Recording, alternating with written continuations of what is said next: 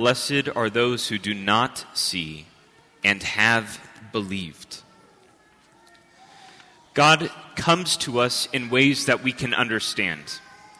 If we were made purely of spirit, God would come to us as a purely spiritual being. But because we are made up of both spirit and matter, both a soul and a body, God comes to us as such. He comes to us in ways that we can understand. We are not like angels. We do not see God directly in this life, spirit to spirit. Rather, he comes to us through matter and spirit, because that's the best way for us to learn. That's the best way for us to encounter anything. It's first through the senses, then to the spirit. God knows this. For St. Thomas, the resurrection was something that he would not yet believe until he had experienced it first with his senses. And then we have this incredible line from the Lord himself that says, "Blessed are those who do not see, yet still have believed," which obviously we can place ourselves in that place. We believe in the resurrection. Please, God, we believe in the resurrection. And we're able to place ourselves in that place of Thomas without having seen the Lord and still say, "My Lord and my God." But there's an interesting aspect to the way that God comes to us. Have you ever had that thought where, I wish I were one of the disciples? I wish I was able to walk with Jesus, to experience that grace, to be with him in those 3 years of his ministry, in those moments where he literally walked the earth. How special would that be? And how much greater would my faith be? Well, it would be a great grace, absolutely, but I don't necessarily believe that our faith would be greater. The Spirit had not come yet, and we're still waiting for the testimony of the apostles. Even in St. Paul's case, when he's giving testimony and so many people are converting, church after church seemed to be coming apart, coming to pieces as St. Paul was doing his work. He did not have 2,000 years of history to tell him this church indeed would endure every single trial the world would throw at it. It's a difficult time to have faith, the time of the apostles. So I think rather than take our own time for granted, to be able to rest on 2,000 years of history is entirely consoling for us. But if God comes to us in ways that we can understand, how do we reconcile the fact that Jesus came at this extremely privileged time and place? It wasn't to North America, it was to the Holy Land. It wasn't any other time period, it was 0 to 33. Those 33 years were the time when Jesus walked the earth. So how does God continue to come to us in ways that we can understand when he walked the earth 2,000 years ago in a place so far remote from us? And St. Thomas gives us the answer once again. Though it was Jesus, through his witness and testimony of his own resurrection appearing among them, that gave the apostles faith, we receive that same faith in the resurrection through their testimony. God still continues to come to us in ways that we can understand through human persons. This is how he always works. Back to Moses and the prophets, God decided to speak to his holy people through human persons, through mediators. And the same is happening even to today. Our testimony, our belief in the resurrection, rests upon the testimony of the apostles, those who witnessed Jesus having been brought back in the resurrection. We believe because the apostles believed. The apostles believed because they encountered the resurrected Christ. We can apply this to a particular application with the forgiveness of sins. Notice that Jesus does not forgive sins after the resurrection. He reserves that to the apostles. Before the resurrection, we hear various miracle stories where Jesus will both heal the person and forgive their sins. And yet, after the resurrection, that power is given to the apostles. So similar to the witness of the resurrection, where first the apostles witness the resurrected Lord, and we believe the resurrected Lord through their witness, the same thing with the sacrament of confession. After the resurrection, Jesus gives the power to forgive sins to the apostles. So Jesus would forgive beforehand, and the apostles would experience that. But after the resurrection, it's the apostles who have the power to forgive sins. It seems fitting on Divine Mercy Sunday to talk about confession, so we'll proceed in this manner. Oftentimes, the number one objection to the sacrament of confession, the number one question that comes up is, why do I have to go and tell my sins to a priest? Why can't I go directly to God myself? And it's an interesting question. First, as human beings, the way we encounter something is not directly through the Spirit, not in this life, not this side of heaven. This pedagogy, this teaching that Jesus prefers, that God prefers, is for our benefit. It's for our sake. God wants to give us the gift of a higher degree of certainty and encounter with something we're familiar with. God comes to us in ways that we can understand. And same thing with the sacrament of confession. This is something that's not unfamiliar to a Jewish person at the time Jesus walked the earth. Even if a leper was healed from leprosy, he still couldn't come back to the community. Do you know what he had to do before he was brought back and reconciled into the community? He had to show himself to the priest. Already there's an order set up in the Jewish faith that in order to be brought back into the believing community, you had to show yourself to the priest. He had to recognize that you were healed. He was a representative of God, recognize you were healed, and bring you back into the community himself. There's great parallels here. Even Jesus shows the authority of the priesthood in his day when he says, after healing the 10 lepers, go show yourselves to the priest. And they do. Jesus is respecting the order of mediation that he himself set up in the book of Leviticus as God, right? Jesus is in union with the Father, so everything revealed in the Old Testament is the unity of the Father, Son, and Holy Spirit. Yes? Great.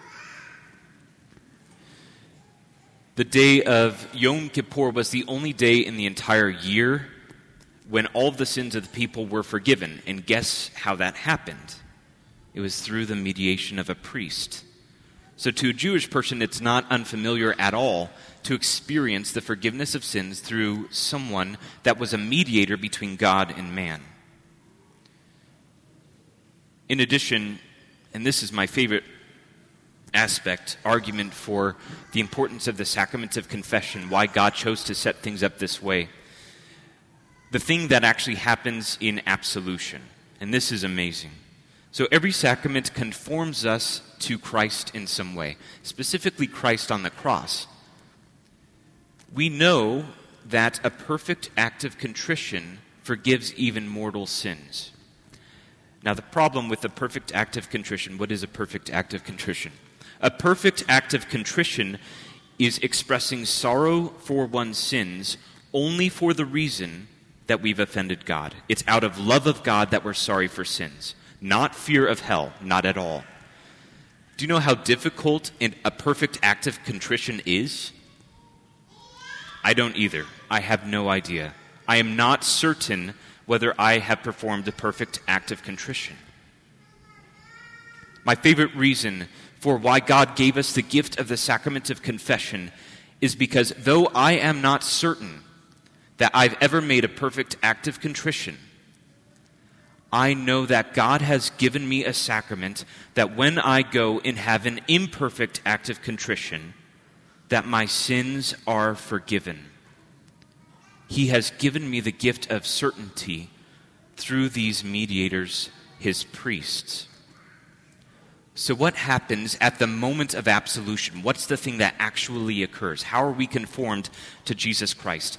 So the amazing thing, because Jesus is perfectly man and perfectly God, he knew all sins that would ever be committed from the history of the entire world.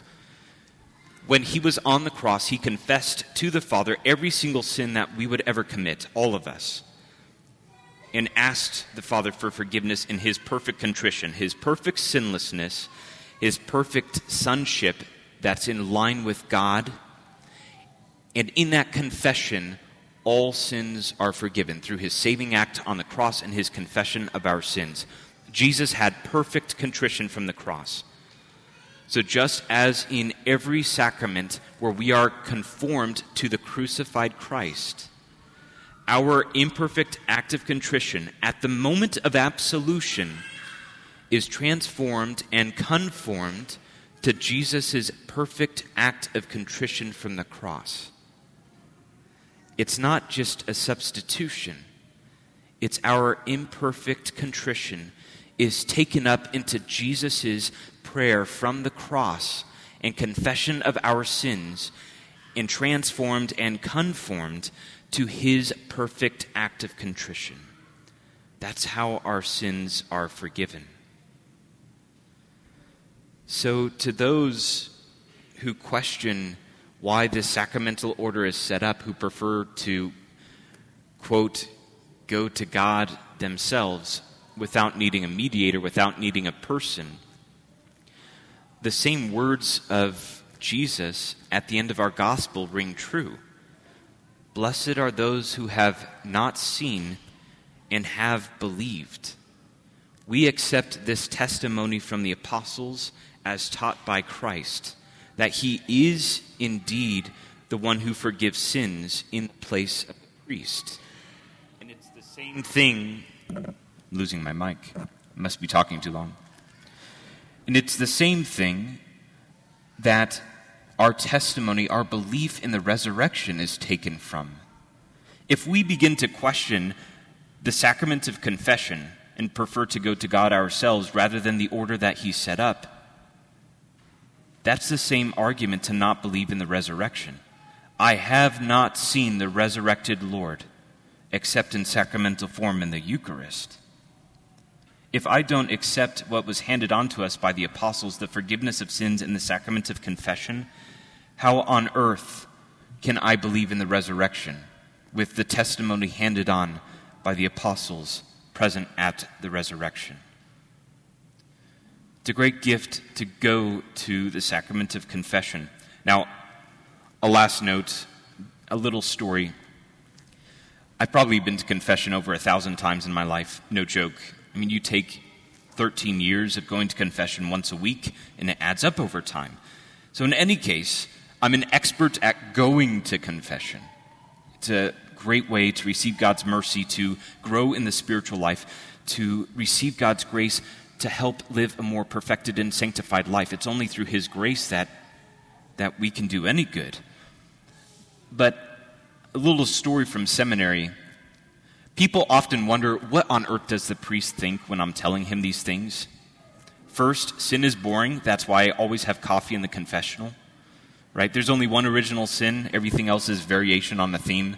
The only original sin was Adam and Eve. There's only 10 commandments. There's not an 11th. You're not going to say something that's new or somehow hasn't been said in the history of humanity. So that's thing number one.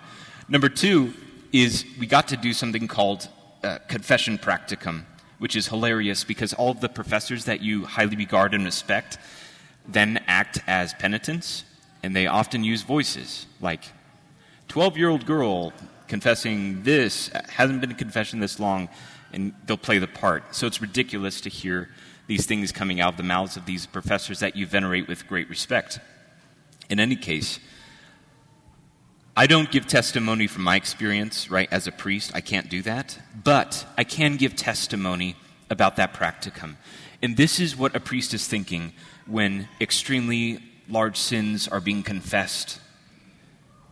Oh my gosh, I cannot believe the amazing grace and sincerity that this person is confessing this.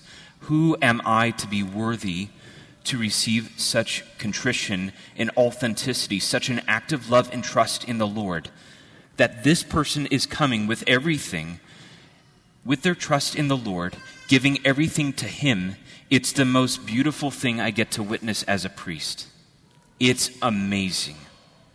Someone having such trust and love in God that they're pouring out every last sin, seeking forgiveness. And I'm here to behold this. I'm only here by grace and by God's call.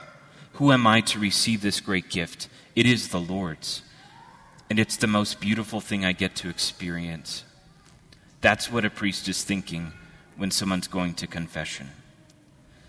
I say this to you because it's just so edifying to see people take use of the sacrament and to see the healing power of the cross being active.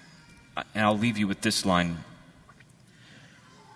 In the Eucharist, the blood of Christ is truly present.